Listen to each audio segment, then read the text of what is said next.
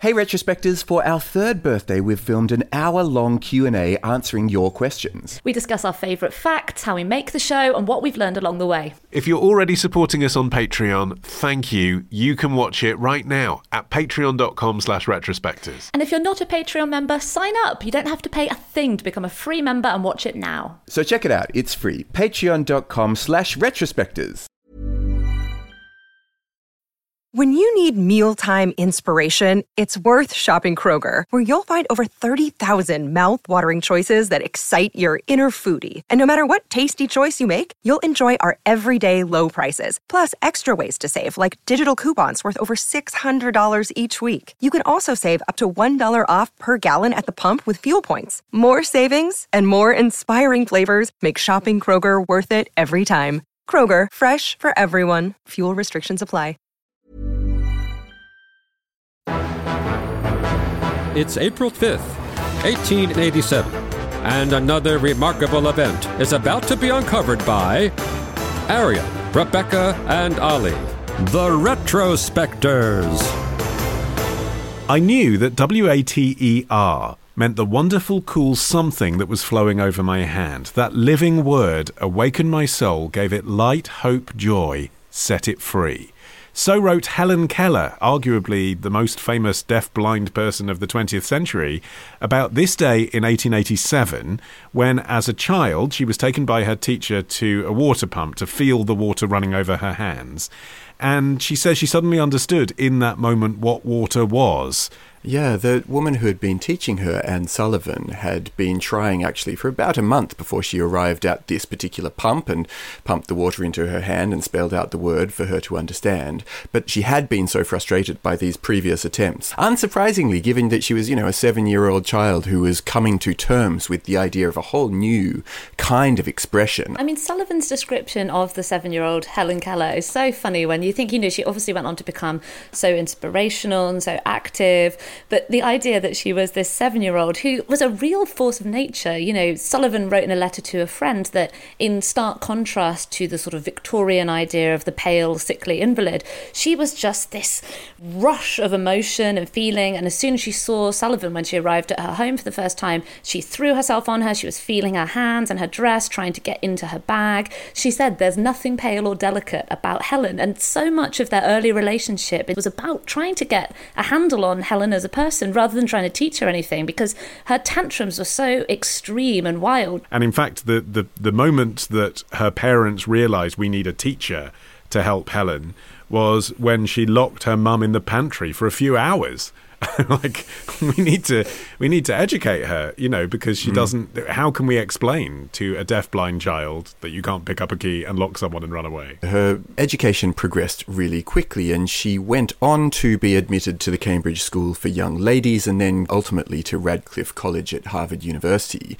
I mean, it's an astonishing achievement even to get communicative in the first place, but then to go on to have a tertiary education, to shine, and then to start being recognised by people, which I suppose was also connected to the fact that she was an interesting character because of the disability that she'd overcome. But nevertheless, her thinking was so complicated and her ideas were so progressive that she really captured people's imagination. Well, I think that came partly from how she was educated, because she had to think in an abstract way about what a thought was from the earliest age, in a way that people who pick up language by being around it don't.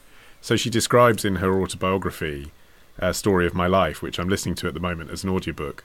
The One Direction version is better, but she says in there that the thrill of returning thought occurs to her when she realises that, quote, everything had a name and each name gave birth to a new thought. So before that, it's just nouns, isn't it? Like doll, mug. And then there's sort of sit and stand and things you're doing, but it's all based on things you touch. The idea of having a concept is divorced from her understanding of things because it doesn't involve touching it. So there's this moment where she's trying to learn what love is.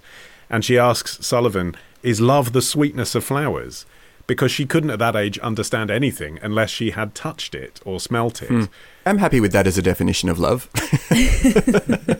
The sweetness of flowers, fine. It's quite romantic. Yeah. And because Sullivan had made this decision from the start that she was going to not just spell out single words, she was going to spell out whole sentences. She used this system called finger spelling, which is basically making the signs of letters into the recipient's hand. And it's obviously one of the major ways that deafblind people can communicate. And so she spelled out whole sentences. Her reasoning was that when you have a hearing child, you don't just say single words to them and point at things. You know, you talk around them fluently all the time. And even though toddlers can't form sentences like that themselves, they understand them. You know, if you say, give mummy the biscuit, they'll do it even if they can't say it. They might not do it, Rebecca. I mean, I'm the only one who doesn't have kids. I assume when you tell a kid to do something, they just do it, right? It's very unusual. Lock mummy in the pantry, that works, I've found. Yeah. And Anne Sullivan's letters are so amazing when you start seeing how incredibly painstaking it was. There are these moments of breakthrough. This is the moment that Helen's starting to acquire these more complex thought processes and grammar. She says they've gone to town and a man gave Helen some candy. She said, when we reached home, she found her mother and of her own accord spelled give baby candy. Mrs. Keller spelled no baby, eat no. Helen went to the cradle and felt of Mildred's mouth and pointed to her own teeth. Mrs. Keller spelled teeth. Helen shook her head and spelled baby teeth no, baby eat no. Meaning, of course, baby cannot eat because she has no teeth. But it's astonishing as well how many different forms of communication she had to pick up in her life. She later learned to, inverted commas, hear people's speech through using a thing called the Tadoma method, which meant using her fingers to feel the lips and the throat of the speaker. She also became proficient using Braille. The one that really blew my mind is that within a couple of months of Sullivan's arrival, she was teaching Helen to write in pencil, and she was 7 years old. And quite a lot of that determination was being driven by Keller herself. For example, once she graduated, she continued her work in trying to be able to enunciate using her voice. This ultimately led her onto the less mainstream side of her life, and the sort of an early part of her income which was that she joined the vaudeville circuit. And she and Sullivan together began this 5-year stint to supplement what was at the time their rapidly dwindling finances, where they hailed her as the 8th wonder of the world. And she basically just performed this 20-minute show where she told her life story in her own words. But we've talked about this before, haven't we? How the first public figures who have any kind of disability, particularly in the United States of America, particularly around the turn of the last century, ended up in sort of freak show context, right the way from kind of premature babies through to Chang and Eng, the original Siamese twins. It's sort of inevitable in that sort of era, isn't it, that if you're introducing your difference to a world who hasn't encountered it before, they're likely to contextualise that in this carnivalesque way. But that doesn't mean, as we look at it now, the tastelessness of that environment is to the fore, because they didn't, I mean, it's silly to sort of make this comparison, but it's true. They didn't have television. So whereas now it would be a kind of 9 p.m. show on Channel 5, it's exactly the same. Here, put your feet up, look at this person who's different to you. There's that undercurrent, but that doesn't mean that you then watch the show and don't feel by the end of it sympathy, empathy, understanding for what they've been through. And that's possible, I think, on the vaudeville stage. It's just you hear about it now and you think, God, were they forced to be sort of sideshow performers? But I don't think it was quite like that. Yeah, like all throughout her life, she had to put up with people who were questioning even whether she actually had those disabilities. It actually reminded me of Chang Eng, the Siamese twins. You know, then they got into that fight when a doctor wanted to examine them on stage. It was the same thing. You know, people said that somebody with her disabilities couldn't possibly have learned as much as she did. I mean, she learnt French, German, Greek and Latin. Learning to even write and read English is like such an achievement that's so hard won. And then to be admitted to Radcliffe College, she had to be proficient in the classics as well. So she was learning dead languages, living languages, and her lectures had to be finger-spelled into her hand in live time, which obviously meant that she couldn't take notes until after. She would have to wait till the end of the lecture and then rush home and try and write down as much as she could. Well, this was the amazing thing, that she then went on to have these really radical and well thought through positions, political and social. For example, she was an early suffragist, she was a pacifist, she was a birth control supporter and an early supporter of the NAACP. But ultimately, particularly when she expressed her socialist ideas, some of the people, especially newspaper columnists who had previously been praising her courage and her intelligence for having overcome her disabilities, now kind of turned on her. There is a criticism, though, isn't there, that because of all those incredible achievements, her story is often packaged up in a way that some disabled people now call inspiration porn.